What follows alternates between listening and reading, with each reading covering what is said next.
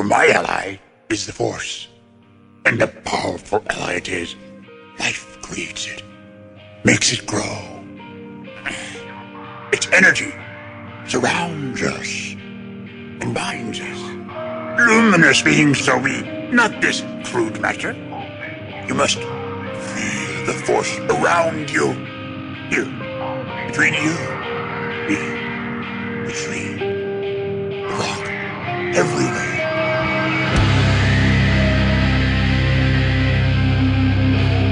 I am a Jedi, like my father before me.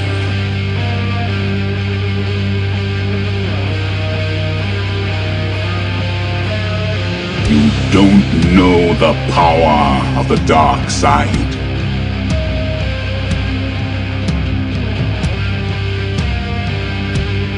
If you strike me down, I shall become more powerful than you can possibly imagine.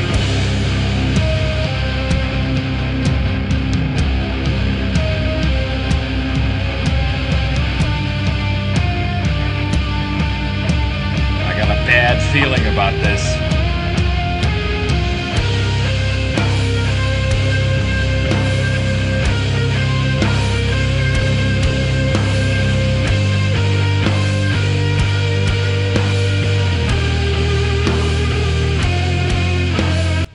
Welcome to episode 284 of Blue Harvest. I'm your host, Halsberger Cart. And I'm your host, Will Witten. And we're here to talk about Star Wars. How are you doing? I'm doing well. How are you? Keeping it together. Despite That's good. Everything. Yep. That's crazy. This is crazy. I just think of Chevy Chase clapping his hands before he get in the pool. This is crazy. Oh boy. So we surprisingly we got some stuff to talk about this week. It was pretty well timed, I feel, that just after Mandalorian season 2 ends, we sort of launched this whole new era of Star Wars fiction with the High Republic, which I jumped into this week. I'm only about halfway through the audiobook of Light of the Jedi, which is like, one of the first books they released. So we're not going to be getting into any details. I'd rather wait until I finish to sort of fill you in on what's going on, if that's cool. Right. But that doesn't mean we don't have a lot of other High Republic stuff to talk about, including some High Republic stuff that could lead to some cackadoodie speculating. Oh, boy. Oh, our favorite. And we also got some murmurs about that Kevin Feige Star Wars movie. Oh, boy. That I was trying to think of it today, because I think the news actually dropped today. I was trying to think when that was first sort of announced and talked about, and it wasn't last year, as in 2020. I'm pretty sure it was 2019, like shortly before Episode 9 came out, that those first rumors came out, and there hasn't been much since. And, we even kind of wondered, did a little bit of cockadoodie speculating on whether the Taika Waititi movie was the one that Kevin Feige was going to produce. Just because of their previous association through Marvel and stuff. But that doesn't seem to be the case. Anyways, we'll get to that in a little bit. Oh, my goodness. And, we'll hear from you guys, of course, as we like to do around here. Hear from the good old moisture farmers. So how's your week been, buddy? Besides everything. It's been good. I can't complain. Things are settling down after Christmas. I still have some Christmas decorations to pull down, but, things are back in schedule. When you were a kid, did the Christmas decorations ever end up staying up way too long? A couple Christmases, yeah. I remember, it wasn't often, but I definitely remember one Christmas where my sister's birthday was coming around, which, was in February. And my parents were like, oh, shit, we're going to have people over for Amanda's birthday. We should take down the Christmas tree. And that was like the impetus to take down the Christmas tree. So my mom, lives down on the coast. Right. And so she keeps it up and makes it a Mardi Gras tree. Oh, that's cool. Yeah, she redoes it. You know, we have a neighbor. So you know how our street is. You know the corner right by the stop sign. The neighbor that's right across from that stop sign has an amazing front yard / side yard set up for Christmas, but not just Christmas, Valentine's Day, like every conceivable Every holiday. Yeah, man, and they do it up big time. And I think they do a similar thing where they just reconfigure things to be more in theme with whatever holiday it is. Like they have a big Halloween thing, Right. they have a Thanksgiving thing, they have a, like I said, you know, Easter. They do it up for all of them. I kept meaning to take a picture because this year it seems like it grows a little bit every year, but this year was really impressive, and I wanted to send some pictures to our buddy Chris Fresh since he's like such a big Christmas guy. That would be great. So, Dude, my wife loves Christmas. you And know, so do I. So I do like too. she goes big. Like whenever we can, we'll have you and Jesse over for that Christmas. And she goes all out with the decorations. that's And awesome. I cook a bunch at Christmas time. Yeah. I mean, you know, I really like it too. Obviously, this year was such a weird year that Of course. it just felt hard to even get into the spirit. You know what I mean? Because there's just this sort of base level anxiety about doing anything for Christmas. For me, it was like last minute. Like the Yeah. Christmas spirit really kicked in, like, the week before Christmas. Yeah, and You know. my job has been kicking my ass this winter.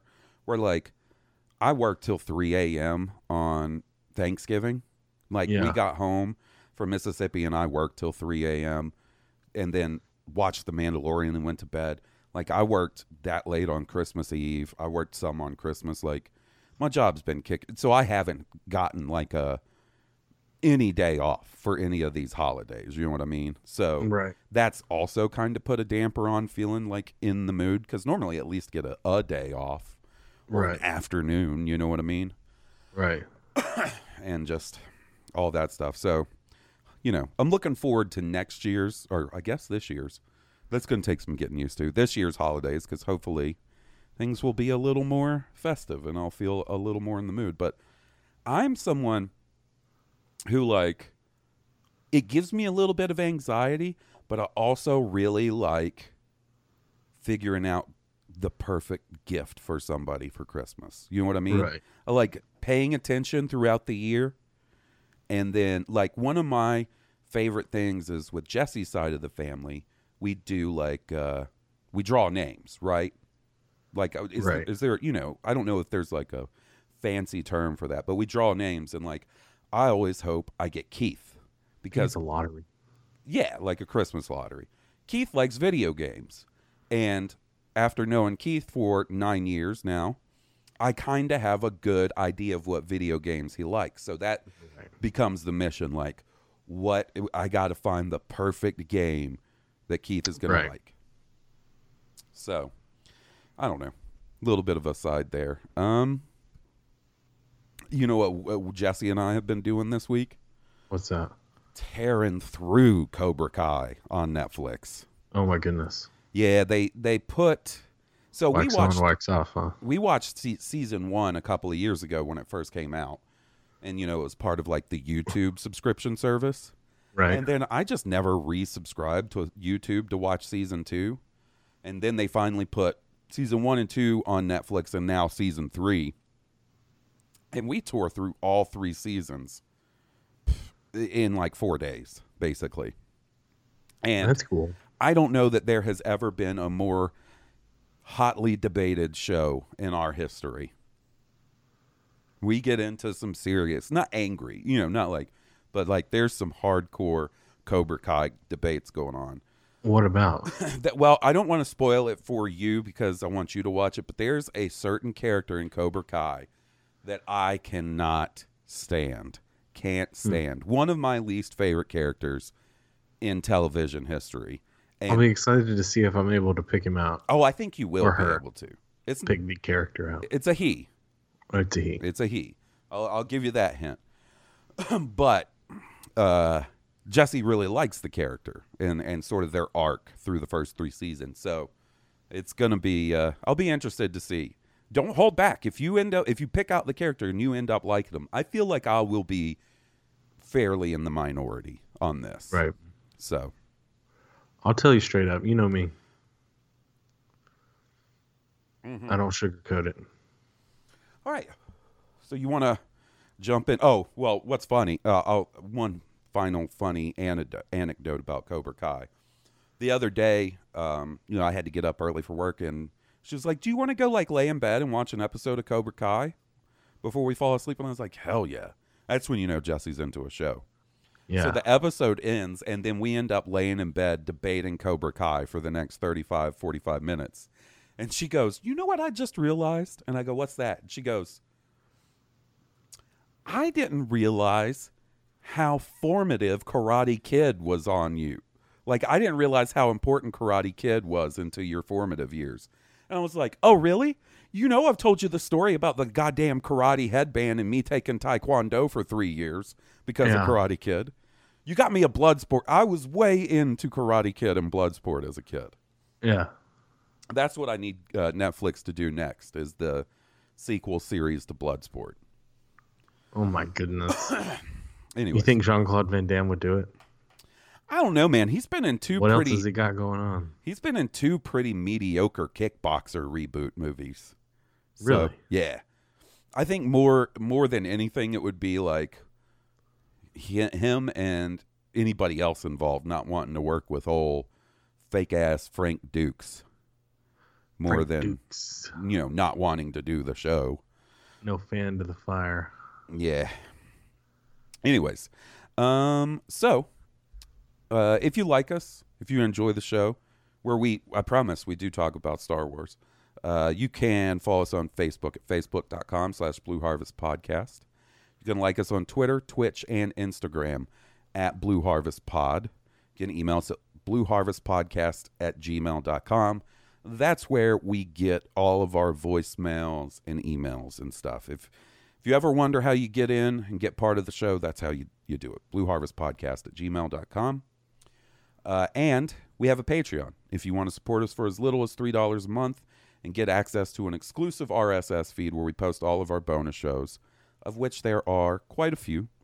Padula Rasa, Masters of Harvest Kasi, Cooking with Will, Hall's Solo, Jaws, Star Wars Year by Podcast, Blue Harvest Adventures, so on and so forth. You can find those all at patreon.com/Blue Harvest Podcast. And a big shout out to all our current patrons. You guys are the best. So, buddy. Yes. Now that I got the Miyagi-Go business out of the way, let's talk about a little Star Wars. Let's talk about the wars.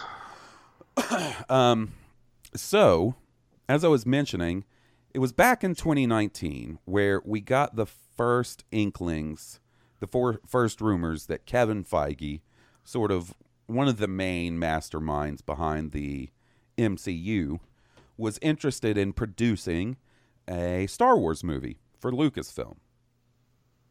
And we haven't really heard much from him. Yes, he's not a director. You know what I mean? He's he's a producer. He knows people. Producers are like, they know people in the industry. They have meetings. They get things done, right? Buddy, I think it's probably sort of different from case to case. I feel like a guy like Kevin Feige is much more hands-on than that, obviously, given as much credit as he gets for the MCU stuff.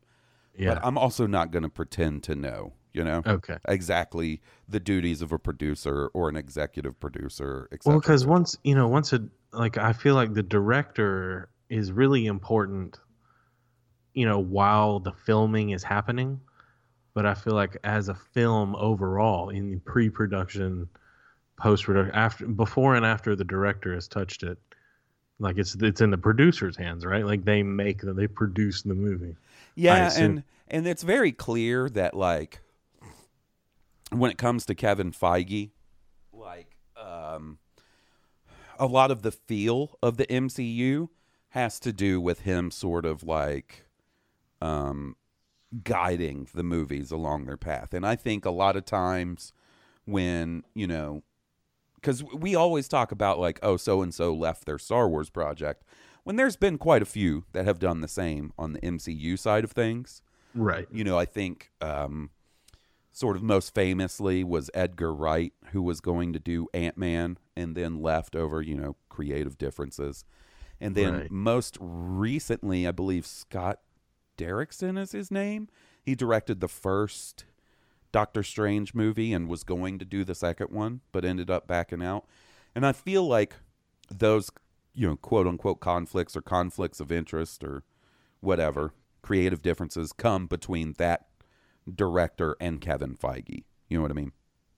Because Kevin Feige seems to be the guy that's really into the idea of like inserting stuff that ties into other movies and the big overall story.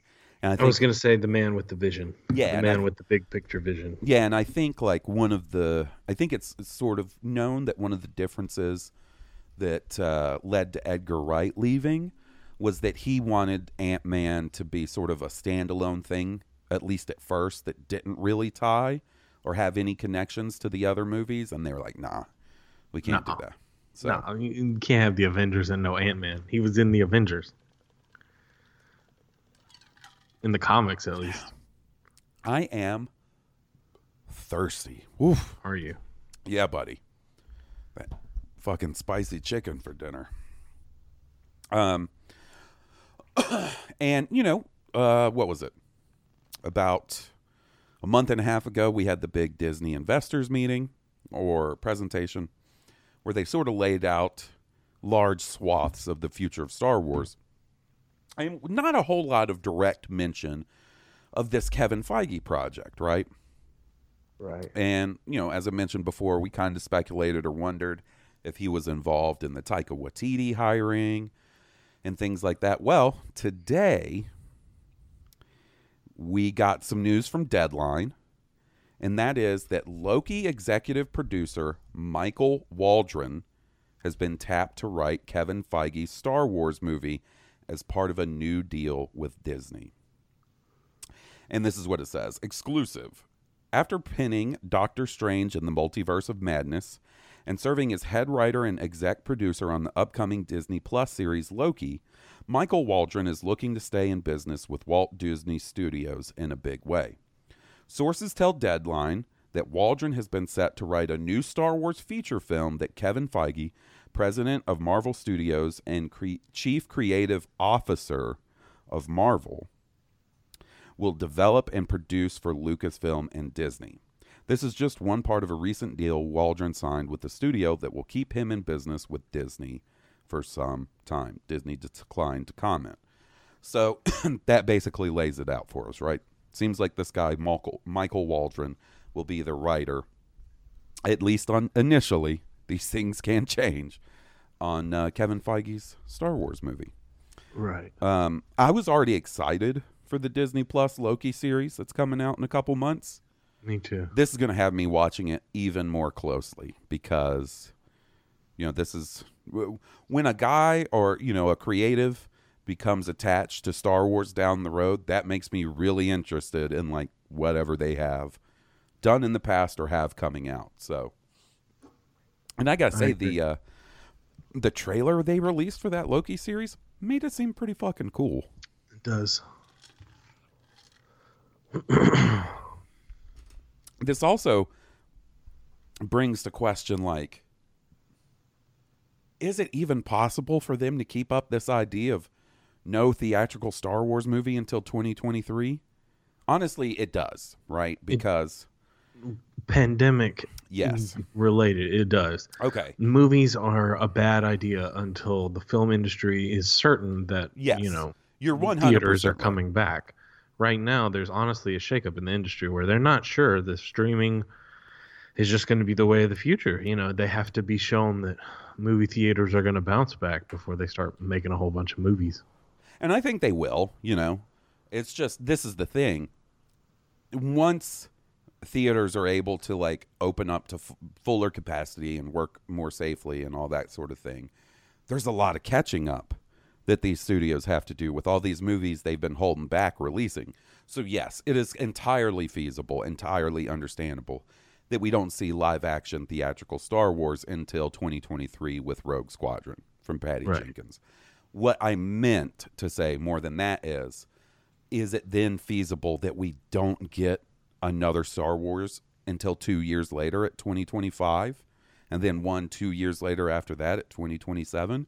Because that's where it starts to become unfeasible to me. Because you have Patty Jenkins working on a Star Wars, you have Taika Waititi working on a Star Wars, and now this Michael Waldron guy. Are we to believe that like Michael Waldron and Taika Waititi's movies are 4 to 6 years away at this point? I mean, I guess that's possible. It takes a while to get them off the ground. Possible to me, yeah. I don't know. To me, it seems like with all this stuff in the works, you gotta. I just think that they're going to want to take a swing at like yearly Star Wars again, and maybe not yearly December Star Wars. Because part of the reason they're so staggered, every 2 years is because of the Avatar movies releasing the opposite Decembers of the Star Wars movies. I feel like Disney's executive room thinks that the board thinks that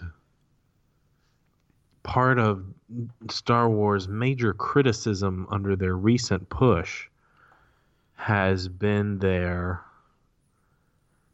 saturation of the market. Yeah. Accelerated timetables for production for these movies to get them to come out close together to rake in the revenue, plan dates. And I totally get that. And they have been fairly upfront with that, both Kathleen Kennedy and Bobby Iger. Michael Eisner was the guy before him. Bob Iger have both said, like, maybe we went a little too hard, too fast with them. But they say that, and then they announce 10 Star Wars projects for Disney Plus. You know what I mean? Right. So it's clear that they feel like on the Disney Plus side of things, with the success of The Mandalorian, that they nature. I didn't mean to interrupt you. Go ahead. No, you go ahead. I was just saying the nature of the medium, streaming. That is a market that requires saturation. Yes, constantly. And a lot of original content. Content churning out constantly. Yeah, you're totally right. It is, and it's a completely different beast. And, I realize that even as much money as they spend on a season of The Mandalorian, it's not nearly as much as they spend on a theatrical Star Wars movie, especially when you factor in all the marketing and things like that. So, I think they're trying to maximize the bang for their buck until they can get their legs back under them for a big Star Wars movie event. Yeah. Yeah, I'm interested to see how this goes. I just feel like once there's been some time between Solo not doing well and like, the hype of Mandalorian and the success of Mandalorian, and all it really takes is a real strong Star Wars performance at the box office again. And I think they'll take another swing at yearly Star Wars, and maybe it will be staggered. I got a feeling Patty Jenkins is going to do a good job. I do too. I haven't heard great things about the new Wonder Woman movie, but to me though, I haven't seen it yet. Is hard. It's hard to make a sequel better than the first one, if that makes sense. Like sometimes you can do it. Like Spider-Man 2 was better than Spider-Man 1, but yeah, and Guardians of the Galaxy, it's still hard to beat the first one.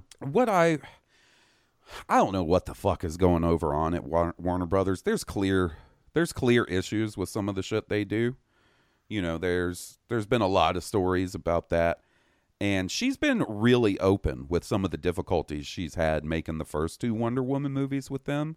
Right. So who even knows? The first one, I remember her saying the first one, the ending was basically created by Warner Bros. Like that was not the ending she. Yeah, and that's the worst part of the movie.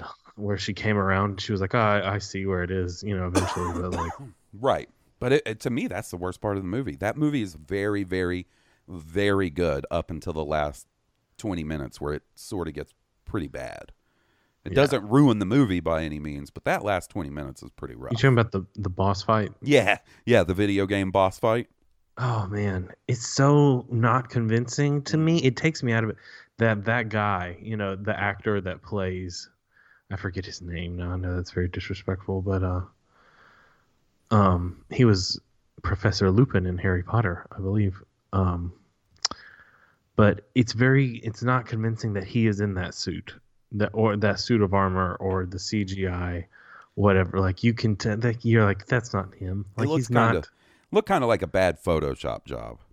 That or a bad CGI, or the fact that I know that actor is not that buff, that godly buff, and maybe it's my fault because he doesn't have to be that crazy, insane buff to be that powerful. Does that make sense? Like he can still be that powerful without having to be that huge. Well, like, not to bring it back to Marvel, but like Tom Hiddleston that plays Loki, like he's an in shape guy, but he's not insanely huge, and you still buy him as being a powerful god character, right? Right. Yeah. Exactly. I mean, it is what it is. I just think when it comes to people being sort of nervous about Patty Jenkinson's involvement in Star Wars, like, I don't know that there is really any reason, because it's hard to say what really went on behind the scenes with Warner Brothers, given the shit she's dealt with from them in the past, right? Right. So I don't think it's anything too much. And I don't want to say anything because I haven't seen it, and my dad really likes it, and he's the biggest Wonder Woman fan. That's what I was about to say. Like, and I'm looking forward to seeing Kristen Wiig's serious villain. Honestly, I haven't seen her do that before. If I was going to ask someone what they thought of Wonder Woman 1984, it'd be your dad, because he's the biggest Wonder Woman fan I know. Yeah. So I'm glad to hear he liked it. That's awesome. He said he's watched it twice already. The day he bought it, he told me I've watched it twice today. And I was like, oh, that's cool. That's awesome. So, besides getting a little info on Kevin Feige's upcoming Star Wars movie, we also got a ton of High Republic news this week. High Republic, the whole sort of High Republic initiative launched this week with, some books. The comic series launched this week. I'm only about halfway into Light of the Jedi, which is the Charles Soule book. Yeah. And I got to say, it is so far pretty fucking cool, man. If Jedi doing heroic shit is your thing, then I think you would enjoy this. You know what I mean? Right. I will say, I'm having a little bit of difficulty, and I've actually talked to two people who are also having the same difficulty, in that I'm listening to the audiobook, right? So when I listen to the book, I'm either driving for work or I am working. So sometimes, I get distracted by work or something and have to go back and listen to something I missed. Just, my concentration breaks. And normally, that's not the biggest issue with a Star Wars book, except it's a little tougher this time around because you're dealing with 99.9% all new characters, all new technology, all new, a lot of new locations, right? Names. And I'll be completely honest with you right now. I'm having a pretty hard time keeping everybody straight. Right. Because it's a lot of, it's a lot of Star Wars-y names. It's a lot of pronouns, proper nouns, and names and places. Yes, and a lot of new Jedi, and like, I could maybe remember this Jedi character's name, but not remember their alien species, or... You were like, could you include me a J.R.R. Tolkien style drawn map of where we're at? Well, and maybe who's who. Family lineage chart. As a kid reading Lord of the Rings, or as an adult reading Game of Thrones, I had a similar problem where there's just so many characters, and you just sort of power through it, and eventually things click into place for you on who's who they're affiliated with, etc., etc. And I feel like that's going to be this case too. It's just I need some more time with it. And I think I would have an easier time with it if I was actually reading and seeing the names, you know what I mean? Instead of listening to the audiobook. But I don't have the time, man. If I'm going to enjoy a new Star Wars book, it's got to be the audiobook version, unfortunately. That makes sense. But I am digging it so far. I'm all about checking out this. I'm going to try and check out everything High Republic related. I don't know how successful I'll be because they announced a lot of new stuff this week. Sort of the biggest thing I feel that they announced was that this is going to be a story told in 3 phases. So, you know, we're in the first phase, which is officially titled Light of the Jedi. Phase 1 is Light of the Jedi. Right. Phase 2 is going to be Quest of the Jedi, and Phase 3 is going to be Trials of the Jedi. And, you know, they said that Phase 1 sort of lasts through next year sometime before Phase 2 kicks off. So it looks like it's going to be the next few years that they're sort of unraveling this massive interconnected story over multiple mediums, multiple different publishing partners. And it seems like it's going to be pretty fucking cool, man. I'm really excited. And to know that, you know, this all sort of, I don't know that it's going to lead to or be capped off by Alkalite, the live action show on Disney Plus. But to know that there's a live action show part of coming, the whole High Republic thing, that just makes it even sweeter to me. Yeah, absolutely. I totally agree. It gives me even more sort of, personally, even more like incentive to stay up on all the books and the comics and stuff if it's going to culminate in this live action show. Now, the fact that they're doing this in 3 phases does make me wonder, like, if Phase 1 isn't over until next year in 2022, and they've specified that Alkalite takes place towards the end of the High Republic era, it makes me feel like it's going to be a little bit before we get that show, right? Yeah. You would think. If I had to guess, it will be either, you know, released sometime during Phase 3 or it will be after Phase 3 is wrapped up. And if that's the case, shit, I don't know. I mean, what are we looking at? Like maybe 2024 or something? Yeah, that's what I would think. Yeah. But there is something that I think you need to hear. It is maybe one of the most spicy I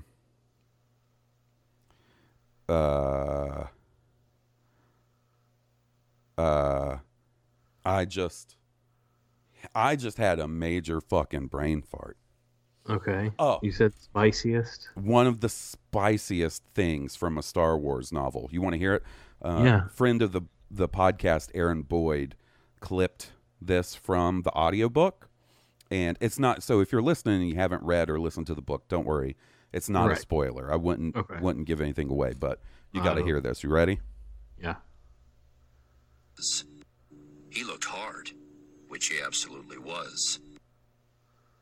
Did you hear that? Yeah. He looked hard, which he absolutely was. So, like, you know, if I had a biographer here who was observing me and writing down my reactions to The Mandalorian Season 2, he would have been like, he looked hard, which he absolutely was. Oh, man. When Jesse says, hey, we should watch Bloodsport. He looked hard, which he absolutely was. Oh, my goodness. I'm about to get to know that clip real well. Yeah, the listeners are about to get to know that clip really well. Like, oh, hold on. Like, some shithead dude coming to the defense of when he sees the opportunity to come to the defense of Gina Carano, even though she's a piece of shit. He looked hard, which he absolutely was. Oh my goodness.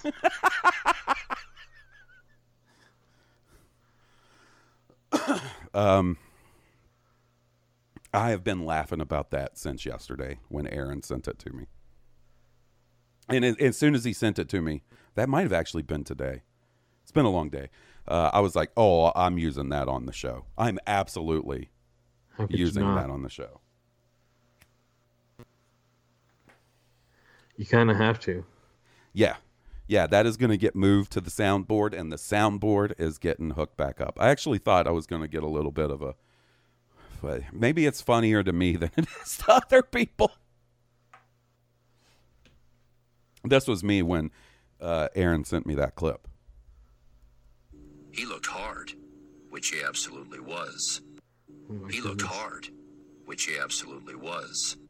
I didn't mean to fucking play that twice in a row. But it won't be the last time. All right, we'll move on from that. That went over kind of like a fart. Not really. I mean, it's very funny. That was very convincing. That was very funny. So two of the things that they announced during, man, you know what? I think that's it for the show this week. I was really banking on that going a lot better. Dude, like, my bad. I feel like a band that has a new song on their set list that's like, oh, the crowd's gonna love it, and then they start playing it, and like half the people in the crowd go to get beers, and afterwards there's just one dude that's like, woo! Love that new stuff. That new album is the jam.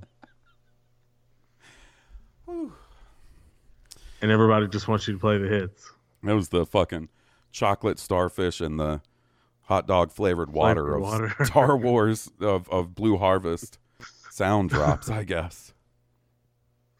No, it's appropriate. When it's in the right place, it's totally appropriate. All right. Two of the things that they announced. So they announced a lot of stuff.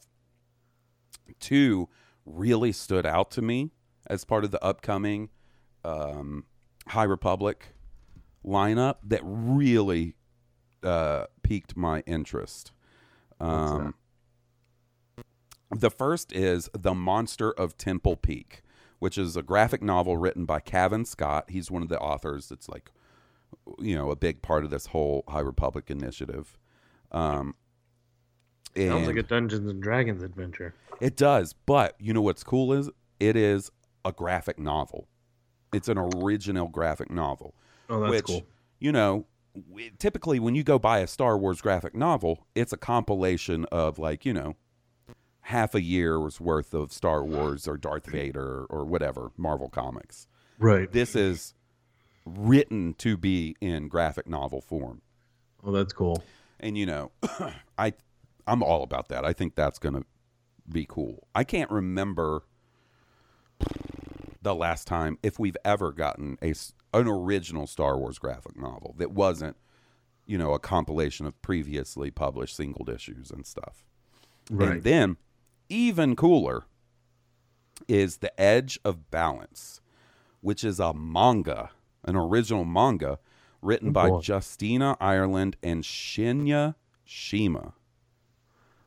So from what I understand, I watched the replay of the live stream they did. Justina Ireland is doing sort of the story outline and then passing that off to an established manga writer, and she's going to write it.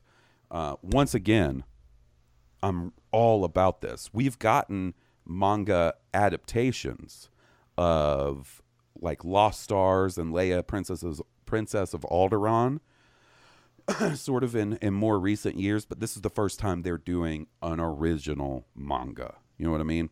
Right. So, it's not just... It seems like they're sort of branching out and exploring some different things. And for years now, you and I have been talking about how cool it would be to see, anime Star Wars, and now we're getting anime Star Wars and an original manga. Yeah, set in the High Republic era. Yeah, I used to say all the time how I wanted to see ancient Star Wars. Yeah, and this, I'll be honest, doesn't necessarily scratch that itch for me. No, I mean, we go back a chunk. Yes, it's still cool. We are definitely seeing the Jedi in a different era and a different mindset than they are in the prequels and stuff. And, it definitely cashes in on the promise of seeing the Jedi at the height of their power, I feel like, even just halfway through the one book.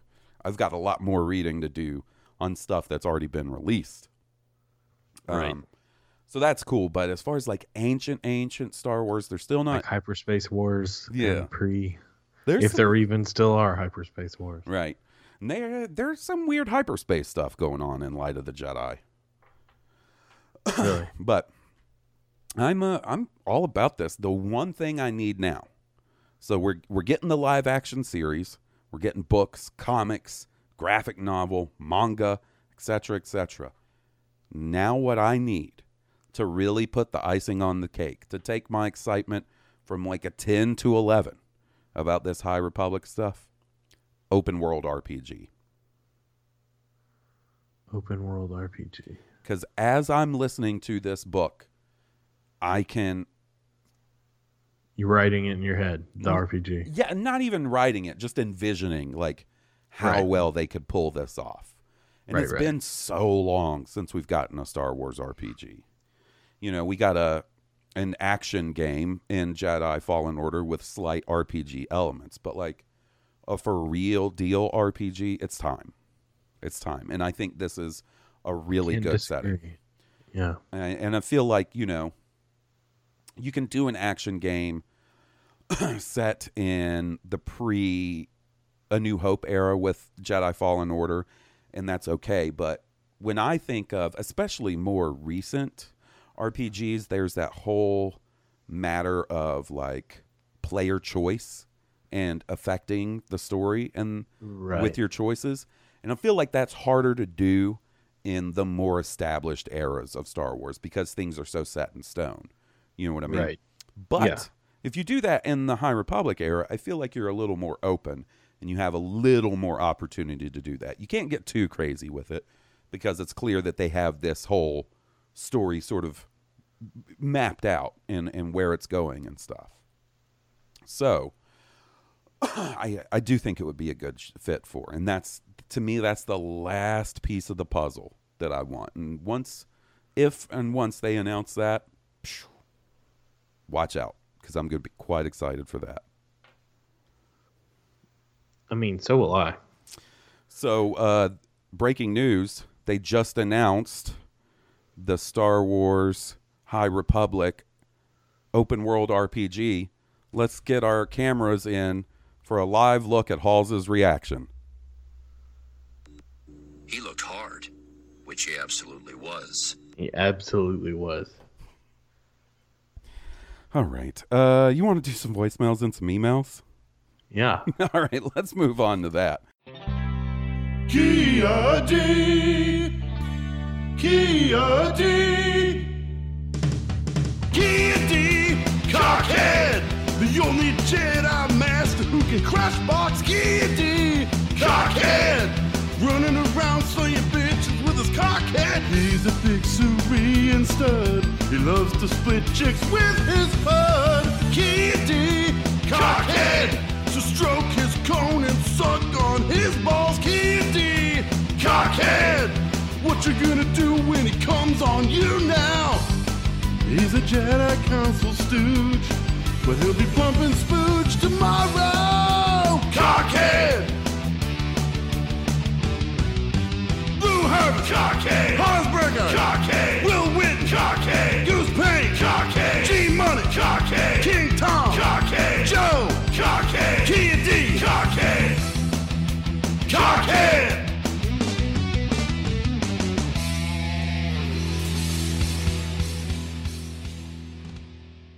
All right. What's so funny? I just thought that was going to... Whew. I hyped it up too much in my head. That sound clip was the fucking Cyberpunk 2077 of sound clips for me. Just too much pre-hype. I was like, oh. You're like, this is wonderful. Aaron Boyd, you have given me gold. I'm gonna milk this for the next 6 months. You want to hear from King Tom Chansky? Let's hear what he has to say.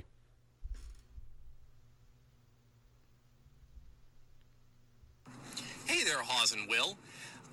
First thing, kind of not Star Wars related, but Will, my kids also got the Ghostbusters Firehouse Playmobil set for Christmas, and they love those things. I gotta tell you, I hate putting them together, and this one was just, I don't know.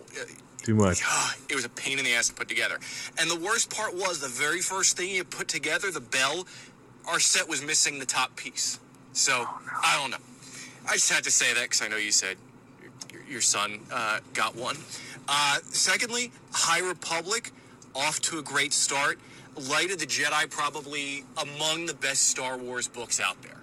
I love this book. It's just, there's a lot of great stuff, and, you know, I know, Hawes, we kind of talked a little bit. You said you were digging it. I hope you still are.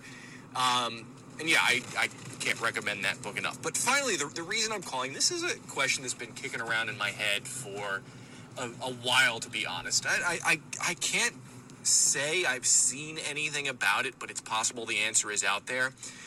So you know how Boba has that little digital readout on the upper left-hand portion of his chest plate? What is that for? I mean, have they ever said what the in-universe purpose of it is? Because I'm sure back in 1978, 79, that was state-of-the-art and it looked really cool. But now, I gotta tell you, it doesn't really look too great. And I gotta wonder if it affects the integrity of the Beskar. One well-placed blaster shot to that portion of his chest plate and I don't know, short him out or something. But I was just wondering, Hawes, you're the Boba Fett expert, and wondering if you have ever seen or if you have a little bit of headcanon about it yourself. Anyway, thanks for listening. Thanks for the great podcast. And I'll talk to you guys later. Man. So before we get into the Boba Fett thing, what? Oh, God. And he was. Absolutely. Which he absolutely was. What makes these Playmobil deals so annoying to put together?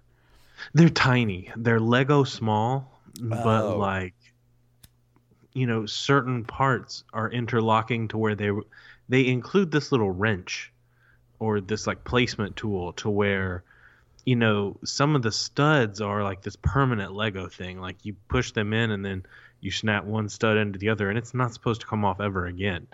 Like the permanent way to get the structure to stand up. I mean, it's just a son of a bitch. There's so many little parts, and it takes so long, and the stickers to put them on. Like, it's got a garage to hold the Ecto-1 that has individual panels that you can lift the garage thing and it goes back up in the ceiling and comes back up. But each one of those panels is individual so that it flexes to open the garage, bends. It's just a pain. It's kind of like a mix between IKEA and Lego, like putting these things together. I gotcha. And his clearly didn't have a bell. Sometimes they have extra parts because, apparently they're prone to missing because you'll have extras and you're like, oh, I guess some people don't get everything they need of these. That sucks. Also, and like they're not meant to last forever, but some of the bits that come with it can take some wear and tear. Like, so the Ghostbusters proton packs have a little rubber cord that if you pull too hard, you'll snap it. And you just got to be careful and delicate with all these little tiny pieces, and they're swallowable for little children. So he's only going to get to play with this for like a year or so, and then it's got to disappear until she's old enough not to put things in her mouth. Like, I gotcha. And they go everywhere. It's like, Legos are like, caltrops for you to step on. Like Playmobil pieces are everywhere. They're just everywhere and under everything because they're so tiny. And he doesn't want to pick them up. Like he's very defiant about not picking them up. And I was like, and once a day, we do the nightly. You got to pick everything up because I don't want to fight him all day to pick them up because they just kind of explode. So, this is absolutely not the answer to his question about Boba Fett's chess piece. And the part he's talking about, sort of on the left. Yeah, the little, it's like it looks like a meter, right? Like a armor integrity meter or a fuel meter for your jetpack, or maybe it's counting down ammunition rounds of some part of the armor. I don't know. Maybe until you got a full flamethrower tank. I don't know. It just looks. What it always reminded me of as a kid, and still reminds me of to this day, is like the timer / clock on an oven. Because when I was a kid, like the little digital clock / timer on your oven, it was like a red LED or whatever. Right. Clock. The one in our house right now, which I can literally turn to left to and see right now, is the exact same. It's like a red LED digital readout thing. So, like, every morning when I wake up at like 5:30 in the morning to go to work, and I'm begrudgingly sitting in the kitchen shoveling Cinnamon Toast Crunch into my mouth, like, occasionally I'll just look up at that thing. I'll be like, huh, that's Boba Fett's chest plate. That's that weird thing on his chest plate. I have no idea what it was. When I was a kid, I thought it was maybe some sort of rank insignia, but just sort of the digital version. But it moves and it blinks and stuff, so I don't think that would be it. Your explanation of it being some sort of, indicator of jetpack level or something like that makes as much sense as anything to me. And then while you were talking about the Playmobil stuff, I literally went online to see if I could find like a visual from the like a picture, yeah, and with a explanation. By the way, it ain't on there. Oh my goodness! So that doesn't even have any answers. And the thing is that, like, so the Mandalorian, before his armor was Beskar, it was something, it was something else, but there was clearly circuitry inside, like. There is obviously technological component to it's just not a sheet of Beskar, right? Right. I think that just kind of reinforces, for me, it's a little window that says that this is not just armor. Like, there is technology under here doing things. And it was really neat to see that actually in the first season of The Mandalorian before he gets his Beskar armor. Yeah, and him having to tinker and repair and. Yeah, and what's weird is you don't really see that same element on any other Mandalorians, right? Right. Well, now, hold on. I say that, but I will have to have watched the other. So, okay. Maybe I'm an idiot, because I just grabbed my 2 latest Black Series, which are the Mandalorian Super Commando. That's the Hot Topic Mandalorian from this last season of Clone Wars. And the Mandalorian Loyalist, which are like the good Mandalorians, right? Right. And both of these guys, now granted, this could be, just because they reuse the same mold as from like Boba Fett or something. But both of these guys have that indentation on that breast piece, on that side of the armor.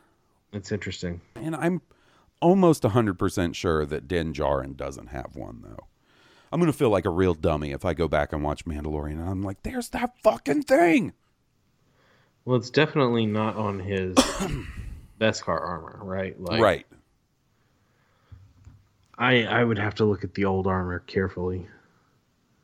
But on his bracers, like, the Din Djarin's Beskar armor is mostly just armor, but there's technology in the wrists. I know there's technology under all of it, but I mean, like, visible. Mm-hmm. Yeah, I don't know, man.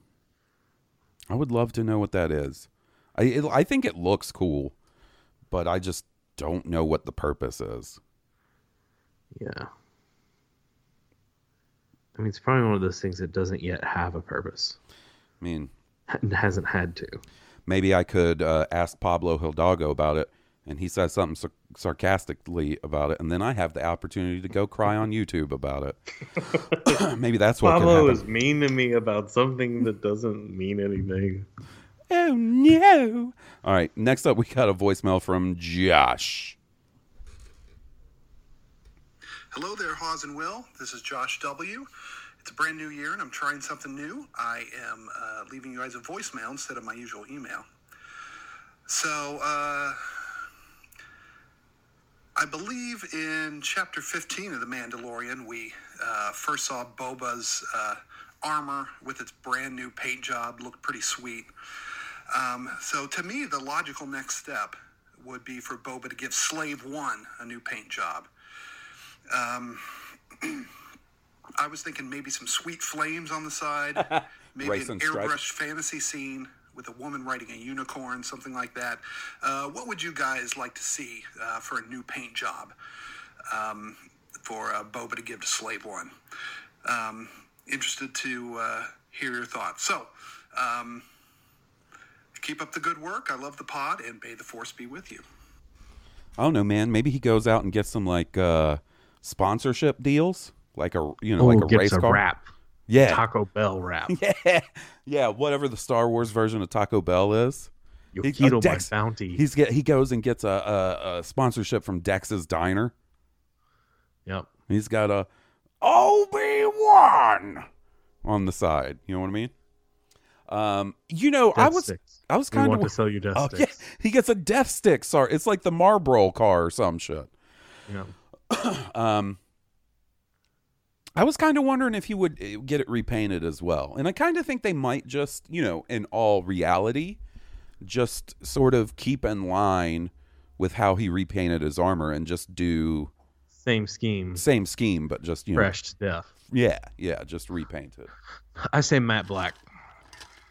Which could be pretty cool. Which wouldn't look good for space fighting scenes. It'd make it real Except hard to see. It'd make it real creepy. Yeah, real hard to see.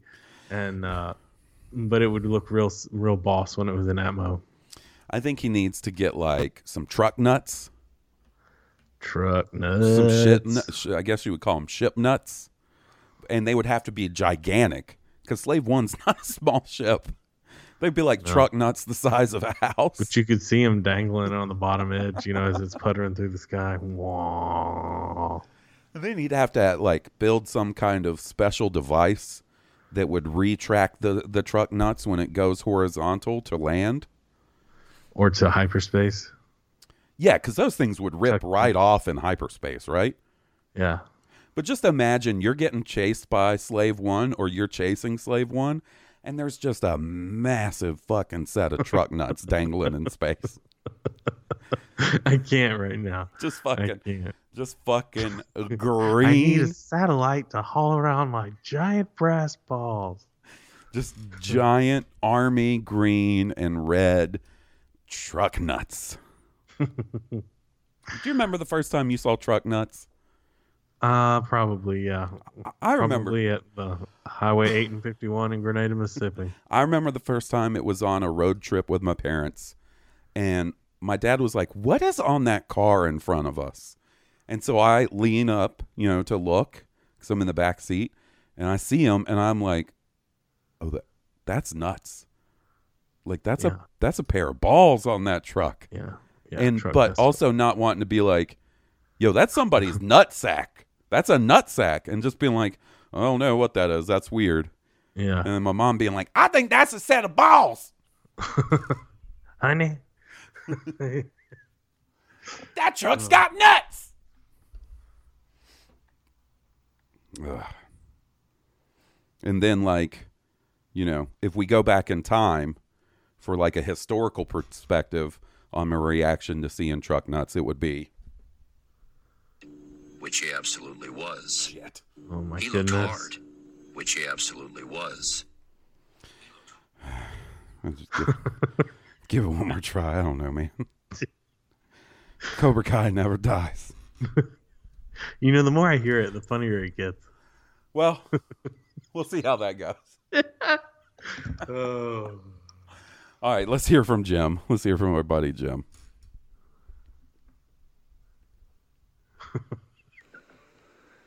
Hey, Oz and Will. Good evening. I wanted to ask you what you thought of this theory. That Moff Gideon took Grogu's blood sample and said he got what he needed, so I'll bet you that sample's still on the light cruiser. I guess he could have sent it away, take this immediately to Exegol. Here, take this dagger, figure it out.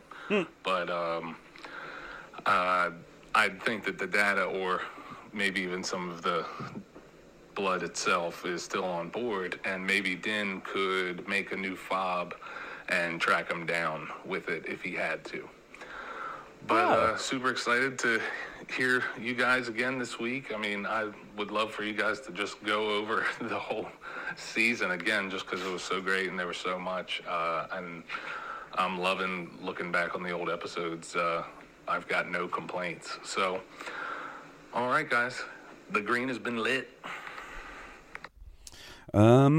So I would think, because Moff Gideon seemed so, like, sure of himself, saying, like, I already got what I needed. I got his blood. Like, I kind of feel like maybe that sample is already been taken care of, right? To me, it's so vague. It can go either way. Yeah. That's the thing. It is so vague. And that's one thing, like, I always hear, our buddy Robbo bring up, which I do agree with, is the tracking fobs in Mandalorian are, like, maybe the tiniest bit goofy and don't make a ton of a sense exactly how they work. Is it a DNA signature? And if it is a DNA signature, then how do you use that to track somebody? Like, to me, it almost seems like if you're being tracked by a bounty hunter, right? That, the whole concept is like, I don't know. To me, it would make more sense if there's like a tracking chip put in somebody, and then the fob leads them. I mean, yeah, that I see what you're saying, but I don't know. What do you mean? Everybody's, this is gonna sound metaphysical, but like, I'm sure there are biomarkers that are unique to you. Mm-hmm. Like, you literally leave a trail of your DNA everywhere you go. I got to be farting all the time. Body. Like, yeah. It's like how everybody's got their own fart brand, right? Yeah. Man, I'm fucking reaching after that, man. He looked hard, which he absolutely was. Yeah, I don't know. I do feel like the story of Grogu's DNA and what it's used for is probably still in play. Like, for one, I don't think Moff Gideon is going to be in custody for too long. I think Moff Gideon will get loose or be broken out at some point and then become a threat again at some point in The Mandalorian. Don't think his story's Thrawn pulls back on his leash. Yeah, there is the whole Thrawn thing. I was going to say that I think Thrawn is going to be more sort of confined to the Ahsoka show, but all of these shows are going to converge in an epic climactic event at some point, right? So, right. Yeah, there's always the possibility that Thrawn becomes, an issue in The Mandalorian at some point. I'm just talking about rogue Imperial generals in the galaxy doing their own thing. You'd figure they'd cross paths sooner or later. Yep. And I know he might be in the unknown regions with Ezra. Yeah, there's still it's so weird that series ends that way. The more I think about it, it's a cliff. It's one way to cliff to. It's just going to be Don't interesting. They jump to hyperspace on hyperspace whales or something like. I think they're called Purgles. And the whales are the ones that jump them to hyperspace. Okay. They wrap themselves around the Star Destroyer and then jump into hyperspace, because the whales are capable of doing that, right? They can travel through hyperspace. Okay, all right. So what's going to be interesting is if the resolution of that story with Thrawn and Ezra is picked up in live action, and we get the answers in live action instead of animation. And dude, if they drop out of hyperspace, the space whales and a Star Destroyer, and the two of them going at it, like, I don't know that anybody will know what's going on. Yeah, that's a lot. People will be like, "What the hell?" I think that's potentially why you make Ahsoka the focus, right? Right. Because, you cover that in the Ahsoka series, and you have Ahsoka looking for Thrawn, and then, by association looking for Ezra, et cetera, and as the journey goes on, she can sort of be the person that clues in the general audience on what's going on. Yeah. Or what happened in the past. And it's just interesting that, like, at least as far as I'm concerned, when that happened at the end of Rebels, and then there's the epilogue with Ahsoka and Sabine, that seeing that, I was like, oh, so we're going to get, another animated series somewhere down the line that tells this story. And I feel like I wasn't alone in thinking that. And I think that's still a possibility, but it seems like they're awfully intent on taking this into live action, which is interesting because on one hand, I really like, sort of the cross breeding of the different Star Wars mediums where, stuff can happen in live action and then happen in animation and then be referenced in and affect live action like we saw in this season of The Mandalorian. But then, like you said, it becomes pretty confusing for people that aren't diehard caught up on every piece of animation and live action. And I don't think that's where they'll pick up that story. I just, I don't know, man. But you're going to want to know what happens, If Ahsoka is looking for Thrawn in her series, then I don't know how that's not where they're picking it up, Yeah. It's just going to, and I think there's a certain segment of people who, are diehard about the animation, which there's nothing wrong with. I'm not saying there is, but I do think there will be, probably a somewhat small contingent of people that sort of rubs the wrong way. That, like, right. We got the Clone Wars, and then so many of the dangling threads of the Clone Wars were picked up in Rebels, which then left, ended with these big story questions, and then that jumps from animation to live action. I feel like there will definitely be some people that would prefer if they just continued that story in live action. But that's where if they come in and do something real kick-ass with it, then it doesn't really matter, I would think. Right. All right, let's check out the emails. Let's see who we got as far as emails go. This one is Kota. Let's see what he has to say. Hey guys, just wanted to get your opinions on an idea I had floating around in my head. What if years ago Boba had some intimate relations with a nice lady and had a son he didn't know about, and years later his son hears that Boba is alive and he turns up in the series, and his son is none other than Daniel Logan. I know this was kind of done in Legends, but he had a daughter. But if it would be a way to keep the bloodline going and also get our boy a job in Star Wars again, let me know what you think. Thanks, Kota. I am absolutely not opposed to the idea of Boba Fett having, I honestly think it would be cool if he had a daughter. That was honestly one of the cooler elements of the EU. It took them a little while to get to the point where they used Boba in that capacity. I think it was in the new Jedi Order stuff. Yeah. That they eventually got to that. But it was cool. I don't need them to, Yeah, I mean, there's... Boba Fett's daughter, the daughter of Boba Fett. Like, I'd be scared of her.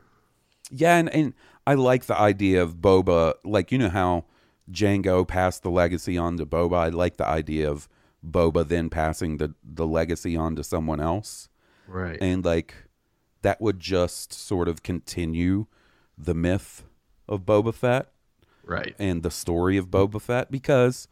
Like an Infus Nest kind of thing. Yeah, and kind of how, like, just because he didn't die in the Sarlacc doesn't mean that Boba can't die eventually. But that also doesn't mean you can't have someone sort of continue his legacy on from that. So I think that would be a really cool opportunity.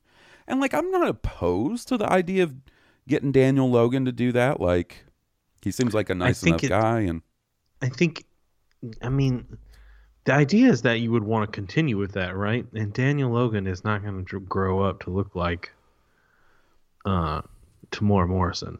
Not that that's terrible. No, because as long as he's not a clone, you know what I mean? Right. That's the only point where it would become difficult for me to buy, is if Boba was like, you know what I did? I went to Camino and got myself a clone. Me and Tan we hung out. I got a clone made of myself, just like my daddy did. Like, that's when it would become weird to me. So, like, the idea if it was just, you know, more of a, you know, a biological son, I guess, or daughter, would be a lot cooler to me. I don't need Boba to continue the legacy of cloning. I don't think he would, to be honest. Yeah, I don't think so either.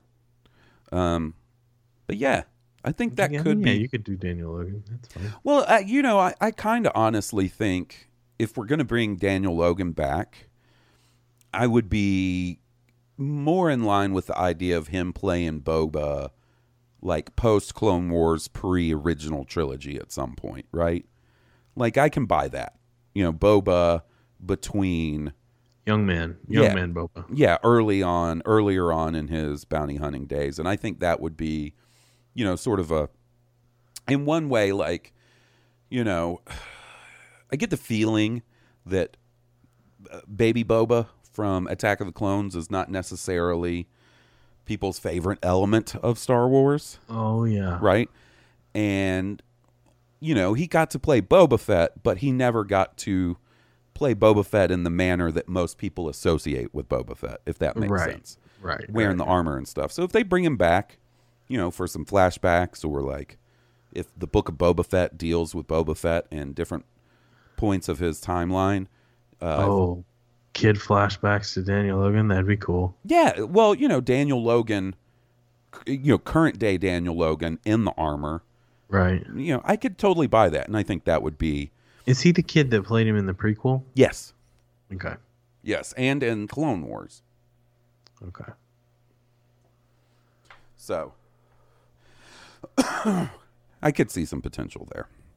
And like I said, I definitely dig the idea of Boba having some sort of offspring and carrying on his legacy. And if The Rock ended up being a Mandalorian, would you be down with that?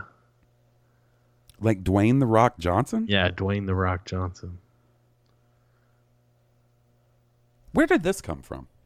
Well, I was reading an interview with Temuera Morrison about how grateful he was to be able to play Boba Fett, and how lucky he was that they didn't give it to another Maori guy like, you know, The Rock or something like that. But then that got me thinking about, I wonder what a Rock Mandalorian would be like, you know.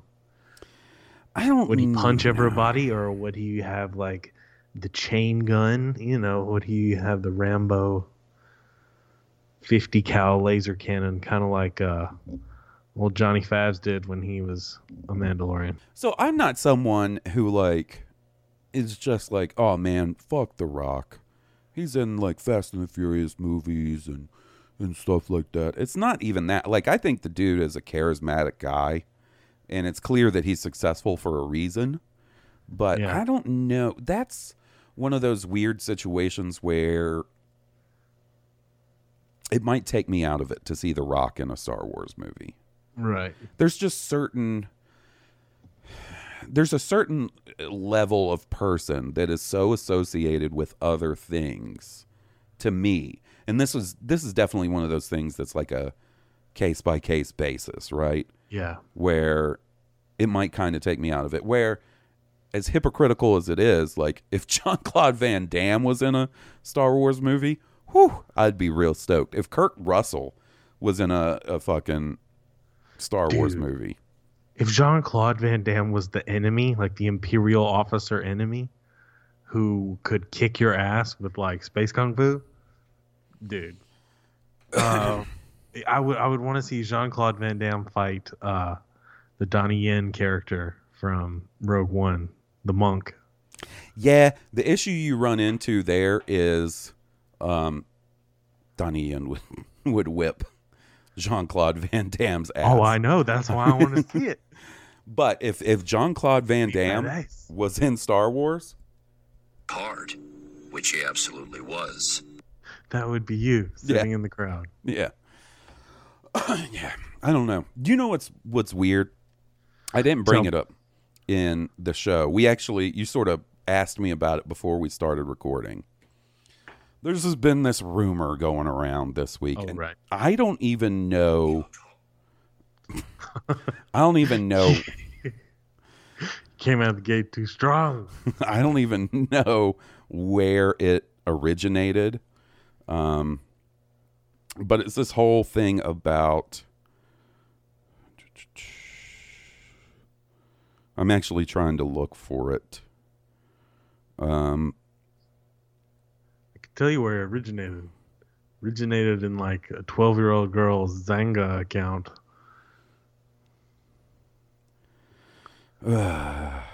Digital diary. Fan fiction. Yeah, I'm trying to look to where to. Oh no, it's We Got This Covered. Ugh. If this originated with We Got This Covered, then it fucking went way too far. We Got This Covered is maybe one of the most unreliable sources. Garbage news. It is garbage. It is the opposite of he looked hard, because he absolutely was. It was soft. So soft. But yeah, there's this rumor that going around that Robert Downey Jr. is up to play the role of Thrawn in either Ahsoka or The Mandalorian or whatever. And like, no, thank you. That is for me, that is the ultimate example of it would take me out of it, because he is so in my mind. He's so Tony Stark. Exactly. There's nothing about, I have never seen a Robert Downey Jr. performance that has led me to believe he would fit the character of Thrawn. You know what I mean? Like, this is not taking anything away from the dude. I love him as Iron Man. I love him in Kiss Kiss Bang Bang. There's plenty of... He's not really a villain. He's not really a super villain. And that's not even to say that I can't imagine him as a villain. Perfect example is like, I really like Michael Keaton as Batman. He also made an excellent Vulture in yes, he did. The Spider-Man movie. So it's not even that I can't imagine him pulling off a villain, but he doesn't, to me, strike me as the kind of person you cast as Thrawn. And I can't quite explain the difference of who I see as Thrawn versus Robert Downey Jr. Me, Thrawn is like cold. Yes. Icelandic. Calculated, maybe. Like Austrian. Like Norwegian. Yeah. You know, Robert Downey Jr. jawed of a Norseman. Robert Downey Jr. has sort of like made his career sort of playing the smartass, smarmy, charmy guy. Yeah, and that's not how I see Thrawn. And you know, I just, for one, I really should have tried to track down where the original rumor came from. If it's We Got This Covered, then the debates just need to stop, because that's fucking fake. You know who, this is going to sound ridiculous, but Werner Herzog would have made a good Thrawn. Yeah, as a younger man. Yeah, obviously. You know, that's what I mean. I don't think the guy who did his voice on Rebels, I think it's Lars Mikkelsen. He's Mads Mikkelsen's brother. I remember reading that somewhere. Mads Mikkelsen could do it. Well, see, that's the thing. If Mads Mikkelsen hadn't already been in Rogue One as Galen Erso, then yeah, I think he would have been a good choice for it too. You know who they should get to play Thrawn? DJ Qualls. DJ Qualls. I don't know who that is. You look him up. You'll know who he is. I'm looking that up right now. He was in like Road Trip and The New Guy.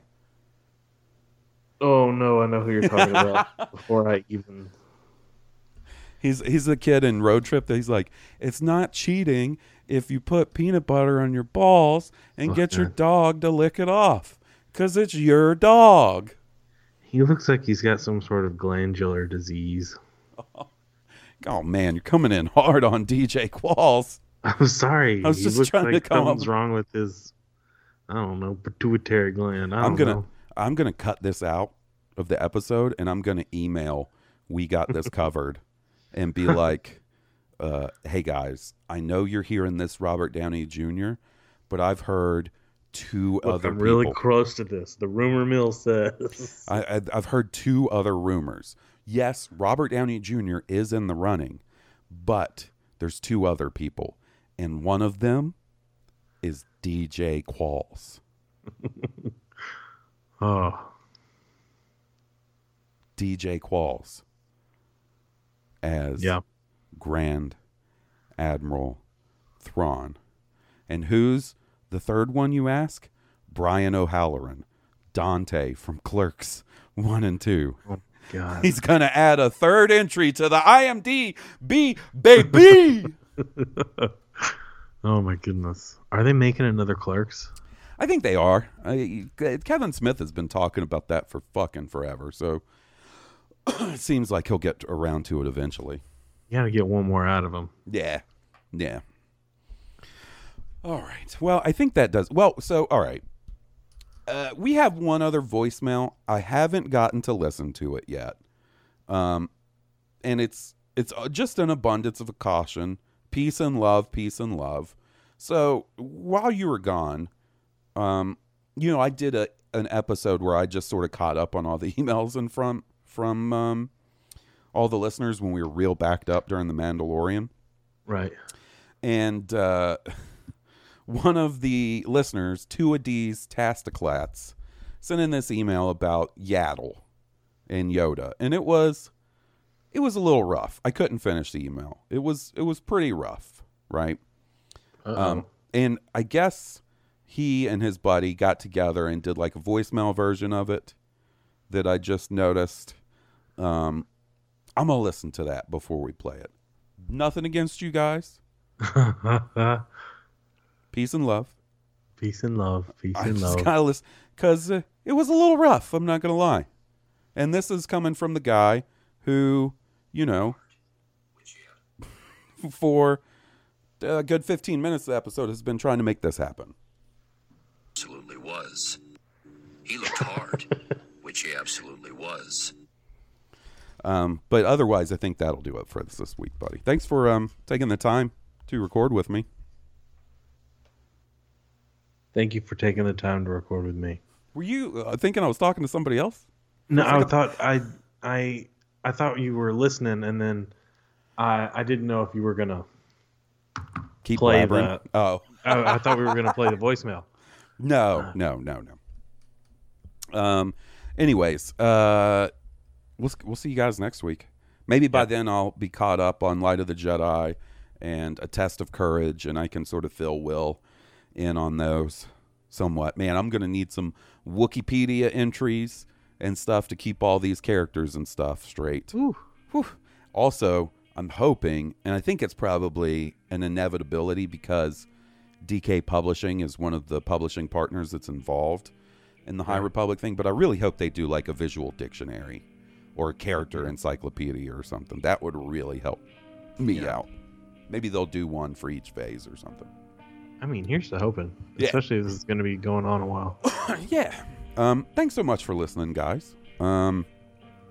If you like our theme song, please be sure to check out the band who's kind enough to provide the music. They're Stoned Cobra.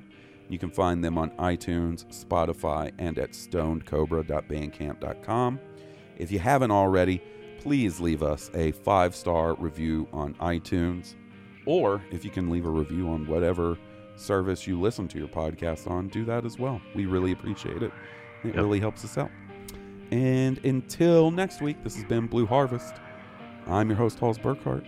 And I'm your host, Will Whitten. May the Force be with you. May the Force be with all of you. He looked hard, which he absolutely was. May the Force be with us.